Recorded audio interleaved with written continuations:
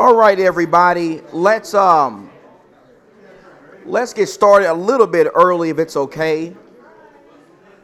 I need a little extra time tonight because I have a lot of material to cover, and I really want to try to get it done if it's okay. I'm happy to see all of you. Hope you've had a good day. We had a really good trip out into Canada for a few days. And then we spent the past weekend with a wonderful church in New York City in the borough of Brooklyn. Got to be part of a lectureship there on the book of Acts. And I'm glad to be home. Sean Michael said when he walked in from vacation that vacation is great, but it really makes you appreciate being home. And that is so true. I will have to leave again on Saturday. I have a gospel meeting I'll be doing out in Indiana. The family will not be going, but I'll have to be gone for a few days. It is gospel meeting season, so I'll be leaving this weekend for a meeting, and then I'll be home for a couple of Sundays, and I got to leave again for another meeting out in Charlotte in mid-April. So keep that all in your prayers as I'll be trying to help some of God's people in some other places. We are going to be in lesson number 12 in the book tonight. Lesson 12. I want to thank my dear friend, Brother Mitch, who always does such a wonderful job teaching. We have shepherds here who do such a good job in teaching God's word. I appreciate the shepherds, appreciate Mitch for covering lesson number 11. Very important lesson about the silence of God. Over the past couple of months, we've had some lessons about the inspiration of the scriptures. We've talked about how God communicates with us through the scriptures, wrong attitudes that people have about the scriptures and the authority of the scriptures. And then we started digging deep into how to establish Bible authority. And we looked at things like direct statements and examples, binding examples and implications. We looked at generic authority, specific authority, had some lessons on aids and additions. And then Mitch just covered the silence of God and how God's silence speaks volumes about what we should be doing and not doing today as his people. Now, beginning tonight, we're going to transition. We're going to transition and we're going to start talking about the distinctions that the Bible makes as we get ready to wrap these classes up in the next couple of weeks. We're going to talk about the distinctions that the Bible makes between individual Christian action and church action. I want to spend several weeks talking about that, the difference between individual Christian action and local church action. Many of you know that this is a subject that is widely misunderstood by religious folks today, even members of the Lord's church. This is a very misunderstood subject, and so we want to take the next several weeks and we want to consider this subject very carefully. We want to talk about why it's so important that we have a good understanding of this.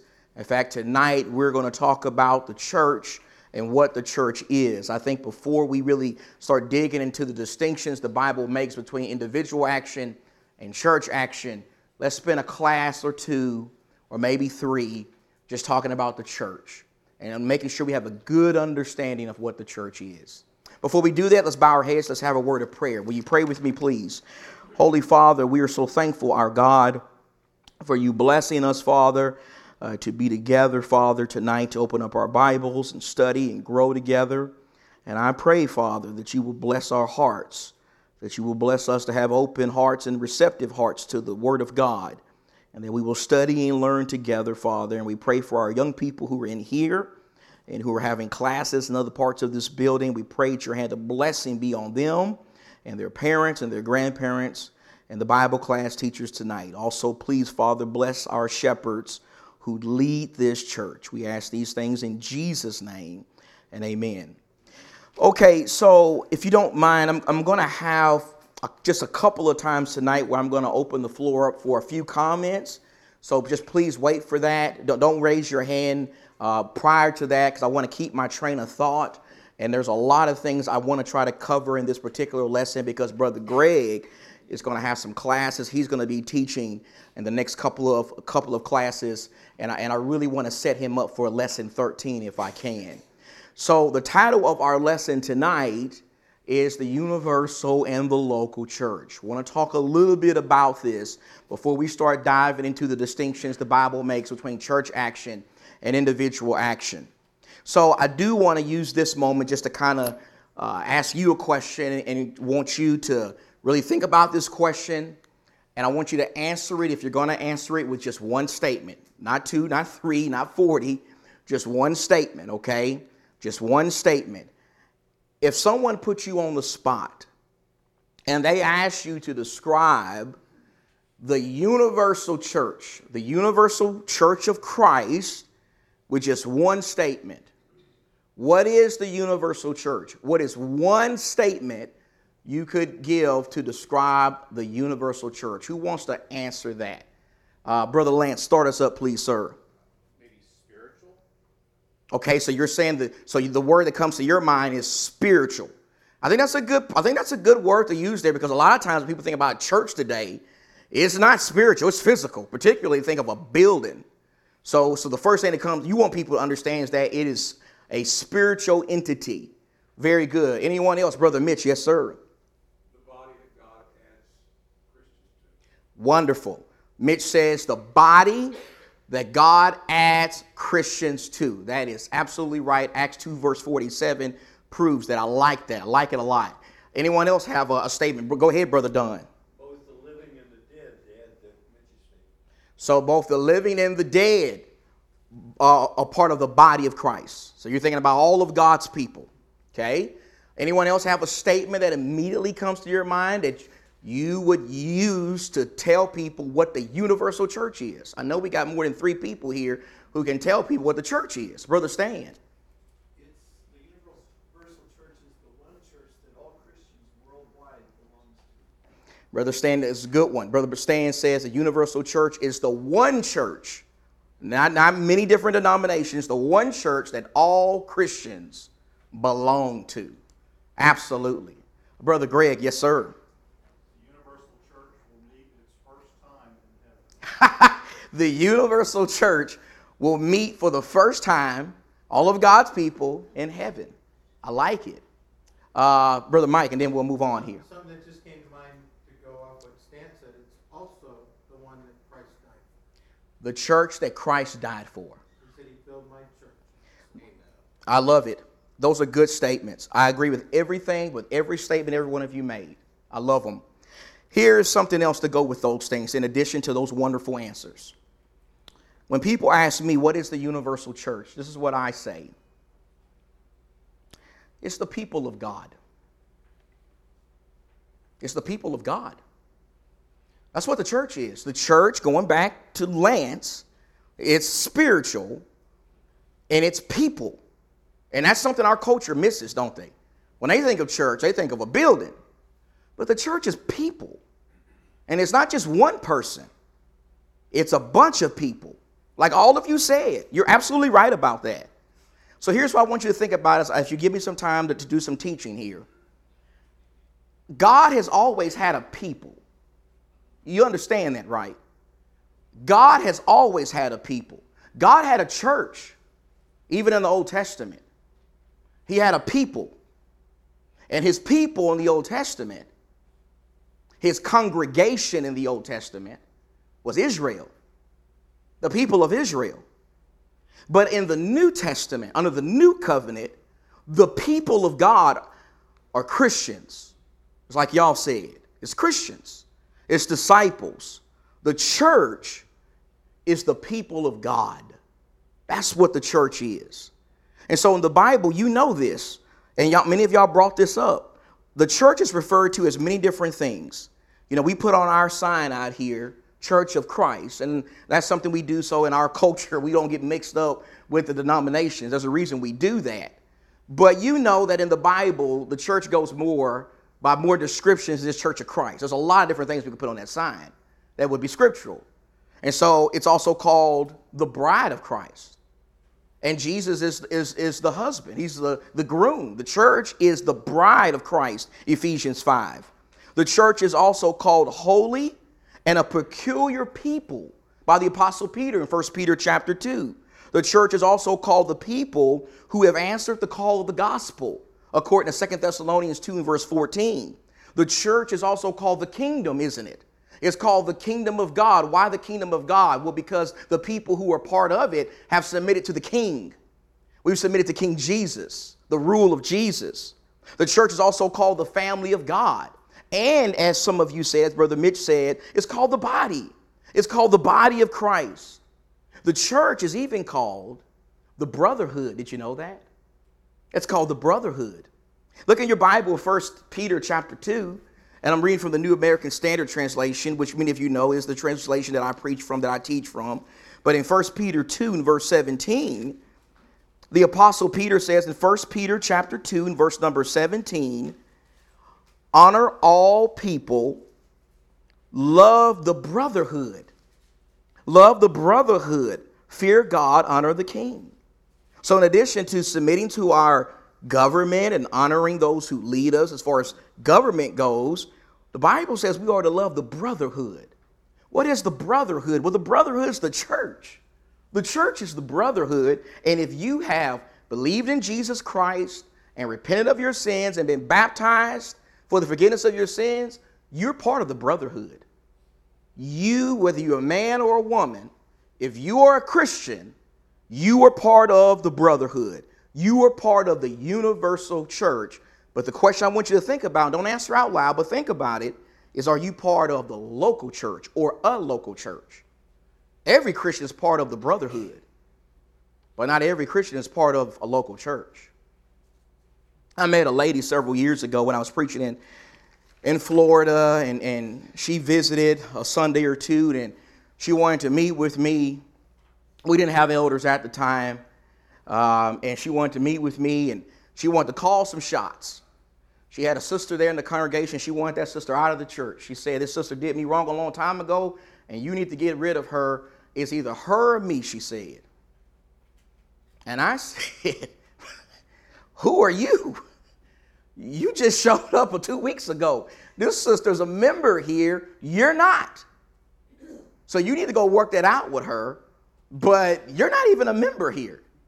And she says, what are you talking about? There's no such thing as church membership in the Bible.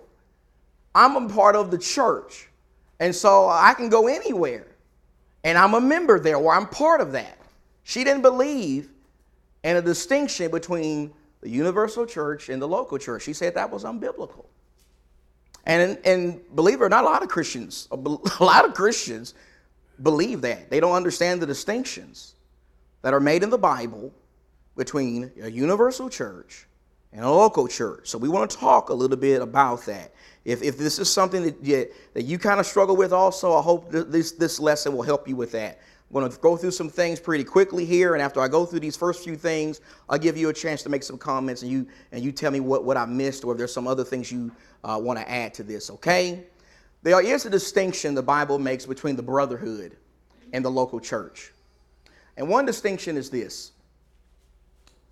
There's a difference between the universal church and the local church as far as scope goes, the reach of it.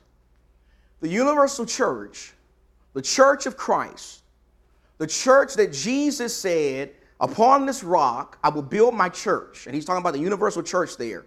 And the gates of Hades won't prevail against it. Death's not going to stop him from establishing his church. We see that was the case because he conquered death. But that church is unlimited in scope. It's not limited by location. And so the church, the universal church, is comprised of Christians all across the globe, all across this planet, in this life and the next life. It has no limit in scope. It's far-reaching. It not only reaches us here in Phoenix, but it reaches wonderful brethren in Brooklyn, and brethren in Texas, and Florida, and we go to Australia, Europe, Africa, and even right now in the realm of Hades. The universal church is unlimited in scope, but the local church is limited. It is not comprised of Christians in Europe or Africa or Asia if you live in Phoenix. Instead, it is comprised of those Christians who live in Phoenix or who live somewhere near the valley, and they've made a choice to come together and pool their resources, pool their money, pool their talent, and agree together to be in fellowship and follow the same leaders, follow the same elders, and work together in that location. The local church is limited in scope. And so we are part of this local church, but the brethren in Brooklyn are not part of this local church. They're part of a different local church. So there's the difference there. But another difference is also how one becomes a member. When it comes to the universal church, the Lord adds the saved to his church. And we see that in Acts chapter 2. You know that. You've read those verses many times. Peter told those 3,000 on Pentecost in Acts 2 and verse 38 to repent and be baptized for the forgiveness of your sins. And verse 41 says that they gladly received that word. They were baptized. And in verse 47, it says the Lord added the saved to the church. The Lord adds. You don't have to get voted in. You don't have to meet in front of a spiritual board of directors of some kind. You don't have to get approval of a preacher or elders to be part of the universal church. No, when you obey the gospel, the Lord does that. He adds you to the church.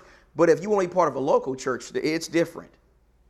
If you want to be part of a local church, you got to do this. Go in your Bible to Acts the 9th chapter, Acts chapter 9, and we look at verse number 26, because after the Apostle Paul became a Christian, he did the right thing. He says, I want to be part of God's people, and I want to have Christian friends, and I want to be part of a church, a local church.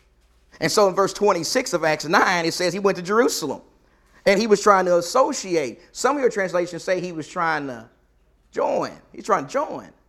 He's trying to join with the disciples, but they were all afraid of him, not believing that he was a disciple. So he was denied fellowship until Barnabas took up for him and said, no, he's legit. He's not the persecutor anymore. So if you want to be part of a local church, the Lord doesn't add you to that. You got to join yourself to that. You got to meet with the leaders of a local church and talk with them. And they have the authority to ask you questions and things, and they can either accept you into fellowship or deny you fellowship. You got to join yourself to a local church. And some Christians, some members of the Church of Christ choose not to do that. I've met many Christians who are part of the universal church, but they're not part of a local church. I have met Christians who have been faithful in their attendance to worship for 30, 40 years, but they never officially joined a local church. You ever met folks like that before? I've met folks like that. And so please understand that the Bible makes a distinction there. And let me just say this. If that was the will of God, that Christians not join themselves to a local church, if every Christian had that mentality, guess what would happen? You wouldn't have any local churches. You wouldn't have any local churches to read about in the Bible. You wouldn't have any local churches today, so you couldn't appoint elders, and elders couldn't know who to shepherd. It wouldn't know who to shepherd. And so the Lord asked to the universal church, but we got to choose to join ourselves to one. There's also a difference in makeup. In addition to the universal church having no limit on who it reaches and where it reaches, the makeup of the universal church, as I said earlier, is all Christians. It's the Apostle Paul. It's the Apostle Peter. It's Barnabas. It's all the people we read about in Acts who were Christians, and it's you. And it's the people who were members here for many years, and they've died and they've gone to be with the Lord. You never stop being part of the Lord's church. You never stop. If you're striving to walk with Jesus and walk in the light. And so the universal church contains all the saved, alive and dead. But a local church has specific saints. Did you remember when you read 1 Corinthians this week, what the first verse of that book says? The Christians in Corinth. Not the Christians in Thessalonica. Not the Christians in Philippi. No, Paul was writing to that church in Corinth. Most of Paul's letters begin with identifying a specified group of Christians. 1 Corinthians begins that way. Philippians begins that way. The Thessalonian letters begin that way. Colossians begins that way. Jesus talks to 7 churches in Asia. Churches, local churches, contain a specified group of saints who have decided to do God's work in a specific location. Let me also put this up here. There's a difference between the two in spiritual standing before God. Again, Acts 2 and verse 47 says, only the saved are added to the church. If you're part of God's family, he adds you. But did you know the local church can be infiltrated? It can be infiltrated. Look at 1 John chapter 2 and verse 19. In 1 John 2 and verse number 19, 1 John chapter 2 and in verse 19, John says, I'm going to 1 John, let me get out of 1 John 3 and get to chapter 2, verse 19, they went out from us, but they were not really of us. For if they had been of us, they would have remained with us, but they went out so that they would be shown that they are all not of us. See, John's talking about some people who were among them, but they really were not part of God's people. And that happens from time to time. You know why? Because men are fallible. Our elders are imperfect. I'm not perfect. None of us are perfect. We can't read hearts. We can only go by what people tell us.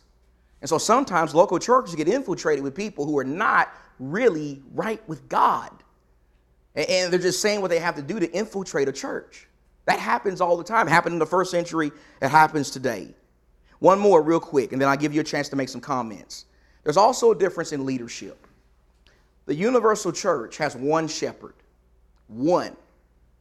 And it's Jesus. John chapter 10. Jesus calls himself the good what? The good shepherd. And he says, I know my sheep and my sheep know me. And they hear my voice and they follow me. The church of the Bible is led by Jesus and Jesus alone. But local churches, while still being led by Jesus, are also, or should at least have men who we can call lesser shepherds. That makes sense? Lesser shepherds. Men who don't have the authority of Jesus or even the apostles, but they've been authorized by Jesus and the apostles to lead God's people in that location because they've met qualifications and they're viewed in high esteem by the brethren. They are viewed as men who have maturity and good Bible knowledge and are very capable in leading the flock. And so the universal church, Jesus the shepherd, local churches led by a plurality of shepherds, men who are lesser shepherds because they follow the chief shepherd, but they have authority to lead a local body. Now, here's my question for you. I gave you 5 here, okay? And there was a question in the book, so maybe you thought about this ahead of time, but are there any other distinctions you can think of that I didn't bring up? And if you can't think of it, that's okay. But are there any other examples where there's a difference between the universal church and a local church that you think people need to understand or that we need to understand tonight? What's another one you think we're missing that you want to bring up? I'll give you a chance. Brother Mitch, yes, sir. The mission, the work is done in a local church. I don't know what the work would be in the universal church for us to do. No, that's a great point. You know, if I thought about the universal body, I would say as a universal body, obviously we glorify Jesus. You can't go wrong by saying that. But a local church, we're doing evangelism in this location. So we're not, we can't, our main mission here is to try to evangelize as many people as we can. And obviously we can send support and try to help preachers in other places. But we're limited in a sense of what we can do in Africa because we're not in Africa. But we can impact people here in Phoenix because we're located here personally in Phoenix. So I think that's a good distinction, Mitch. I like it. Anybody else can use? Is there one? Brother Dunn, yes, sir. Anything that you do to worship in an act of worship, we do in a collective assembly. Yep. The universal church does not partake of the Lord's Supper. They do not contribute, and on and on and on and on. So there's a total disassociation of the acts of the local church, which the universal church cannot do. When we worship on Sunday, the Apostle Paul is not here, right? Well, I mean, the presence of Jesus is among us. Paul's not here. Peter's not here. Even our brethren in Valley, at the Valley congregation, they're where they're at. We're doing what we do together in this location. So we give in this location together. Take the Lord's Supper. Pray together. There's a big distinction as far as worship goes. Now, when we get to heaven, we'll all be worshiping together, right? But we don't do that on earth, do we? Universal church is not all worshiping together, but local churches do. Absolutely. That's a good one. Brother Brian, yes, sir. So while it's important to establish what the differences are between the two, the commonalities between the two are in that we are all one with Christ. So when the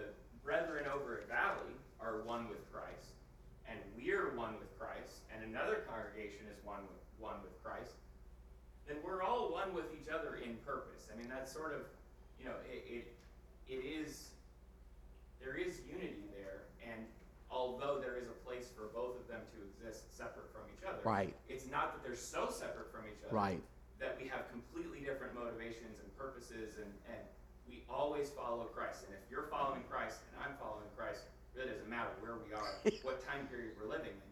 We have so much in common because Jesus made that possible.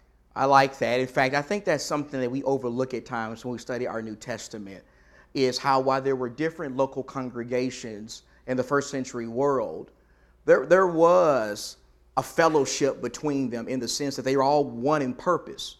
And Paul really tries to get them to understand that, which is why he's constantly talking about how Jews and Gentiles need to understand who they are in the body of Christ.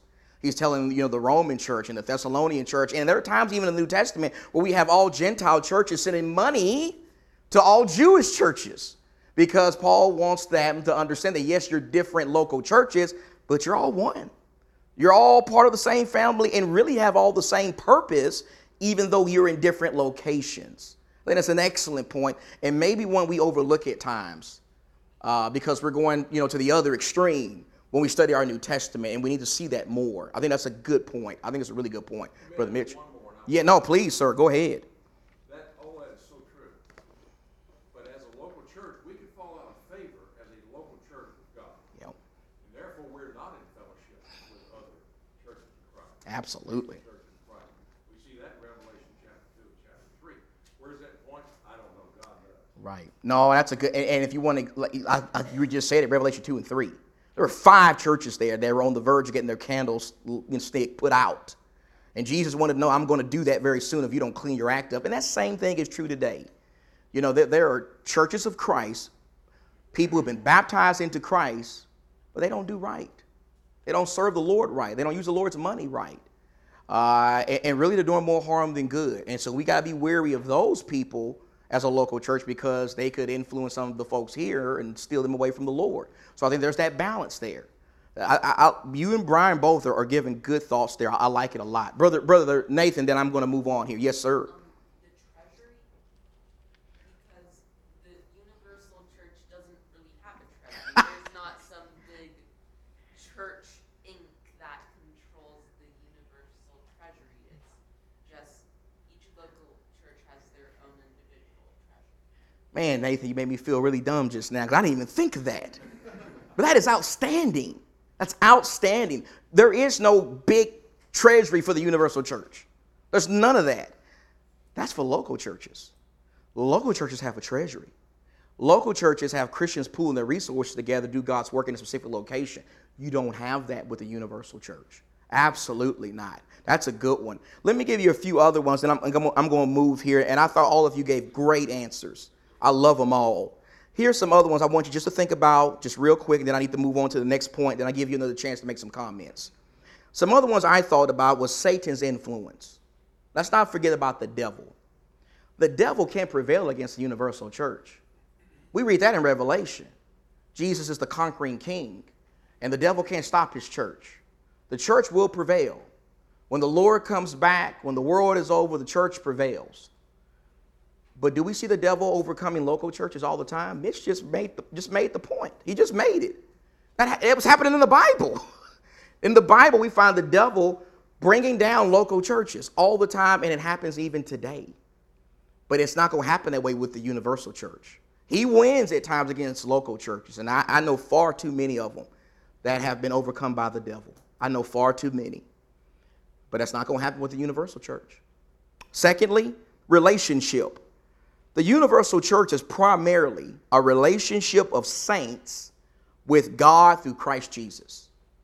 A relationship of saints with God through Christ. But a local church is primarily a relationship of saints who are doing God's work together in a specific location. We have a special fellowship as a local church that we don't have with other churches because of what we're doing together. And then thirdly, and Greg made reference to this, and I appreciate it, Greg, assembly, and I think Don made reference to it also. You know, there's going to come a day when all the saints are going to come together, and it's going to be beautiful. I can't wait to be with Paul and Peter and James and John. We worship God in heaven forever. There's going to come a day when all the church is going to be together, but that's going to be in heaven, in a spiritual place. Now, we're just together in a physical place, a select, specific group of Christians in a physical place. And at times, we lose brethren. They depart out of this life. They're no longer with us. They do God's work with us in this physical place. So there's a difference in assembly before God as well. One more thing I want to say real quick, and I appreciate all your comments, and I always learn a lot from you too when you make comments. I want to get this last section in real quick, Greg, and I think this will set you up for Sunday, Lord willing. Greg may review this just a little bit if he chooses to, but I want to just say something about the local church now. We've talked about the universal church, but let's talk about us a little bit. Let's talk about our work, and this is definitely not a comprehensive list of all of our work. I'm going to miss some things, but I just want to give you a few things to think about as far as our work as the Monte Vista Church, and I hope this will be helpful to our young people, to new Christians, and if you are a new member of this church. Hopefully you can see right now what we're all about. One thing we have to do as a church, and Brian made reference to it, it's unity. It's unity. It's being one. In Acts chapter 4 and verse 32, when we read about the first local church in the Bible, the Jerusalem church, and this is a big church, okay? I mean, we look at churches like Temple Terrace in Florida where Brother Don Truex is, and they got what? Some of y'all been there, right? And they got like 500 people, right? And we say, man, that's a big church. If you could put a Christian from Jerusalem in a time machine and send them to Temple Terrace today, they would say, they're all right. I mean, kind of small. That's what honestly, because they began with how many? 3,000?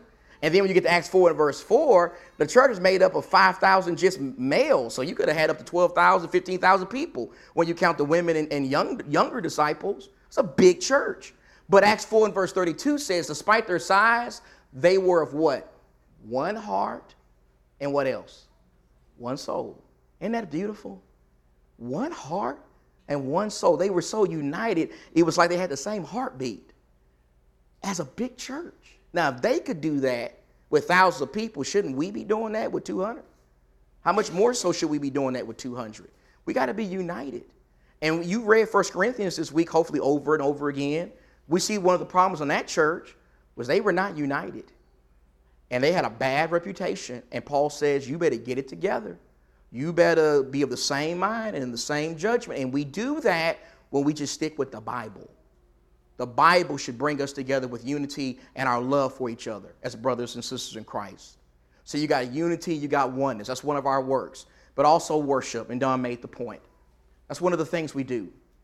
That's one of the reasons why we're a local church, is to come together to worship, especially on the first day of the week. And I've met Christians, who say, well, in the Bible, we really don't read about a church assembling for worship. Well, you need to read your Bible a little closer.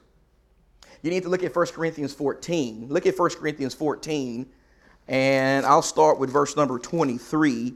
In 1 Corinthians 14, and this is to a local church here. 1 Corinthians 14, verse 23 says, therefore, if the whole church assembles, notice the whole church is together, and all speak in tongues, they had miraculous gifts at this time, and ungifted men or unbelievers enter, will they not say that you're mad?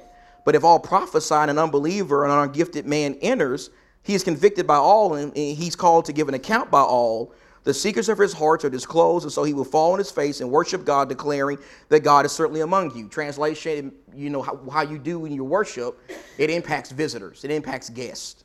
Okay? But look at verse 26. What is the outcome then, brethren? When you assemble, there it is again. They're assembled. And what are they doing? Each has a song. There's song leaders in this church. They're men leading singing. And has a teaching. They're teaching. They have a revelation, a tongue, an interpretation. Let everything you do in the church be done for edification. So worship. We worship.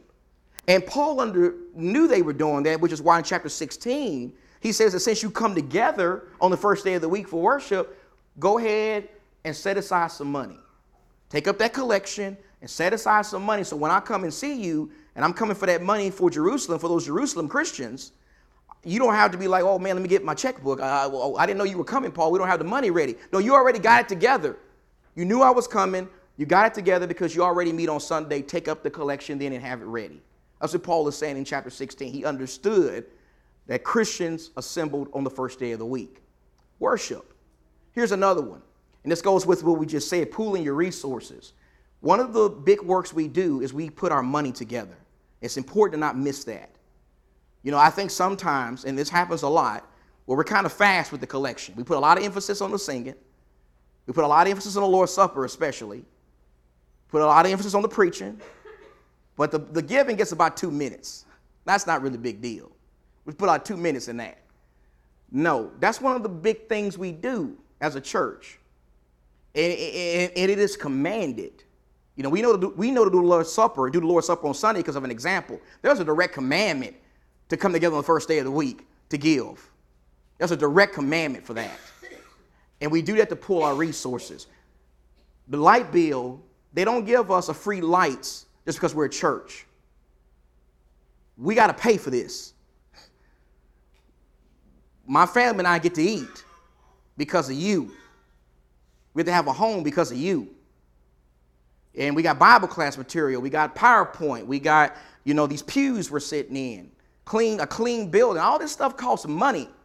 It costs money. And where's that money come from? The collection we take up on Sunday. That's the only way in the Bible God's people are prescribed to get money as a church. It's through a collection on Sunday. And Philippians 1 and verse 5 talks about fellowship. That fellowship there is talking about giving. Helping a preacher. Giving to help a preacher. And then 1 Corinthians 16 specifically talking about giving to help needy Christians, whether here or in other places. So our giving is a big part of our work. So is appointing qualified leadership. You know, Paul told the preachers, hey, help those churches get elders. Appoint elders in all those churches. Paul helped churches get elders. And then in Acts chapter 6, when a need came up with widows, the church appointed, I believe, to be the first deacons. A church has a mission, a responsibility to appoint leaders, and far too many churches neglect this responsibility. They're not even trying to appoint elders and deacons. And that's a shame because Paul says in Titus 1 and verse 5, churches without leadership are lacking. They may be God's people, they may be doing some good work, but they are lacking. They are not all God intends them to be. Another thing here, holding one another accountable to righteous and godly living. You know the passages about when a brother or sister is in sin, God gives us permission to get in each other's business. Hold each other accountable. Follow the steps of Matthew 18. Withdraw fellowship if we have to. Do those things in love so that brothers and sisters will come to their senses and repent. That's a work of the church. And then edification. Edifying one another. Do you need some encouragement right now in your life? Are you down? Is the world beating you down right now? You'll feel better after you leave here tonight. You'll feel better after you spend time with brothers and sisters in Christ. God in his great wisdom created an entity where Christians who live close to each other can come together regularly and encourage each other and be there for one another even outside of a Sunday. That's the wisdom of God. So if you need encouragement, thank God for the local church because we will encourage you and build you up. And then one more, and Brian made reference to this also, the idea of fellowship with Christ, following Christ. You know, Mitch made the point about Revelation 2 and 3, how there were churches who didn't maintain fellowship with Christ. The big umbrella over all of this is making sure we please Christ. We have fellowship with Christ. We follow Jesus and bring him the glory. That's the main work we're all about. And that's why we do all these other things, so we can have fellowship with Christ. So real quick, is there anything you want to say about these things? Brother Gary, we got a minute or two. Go ahead, sir. When I was doing this lesson, I had struggled a little bit with your reference from Acts 9:26 for the local church. But when you look up that word associated, it means include to.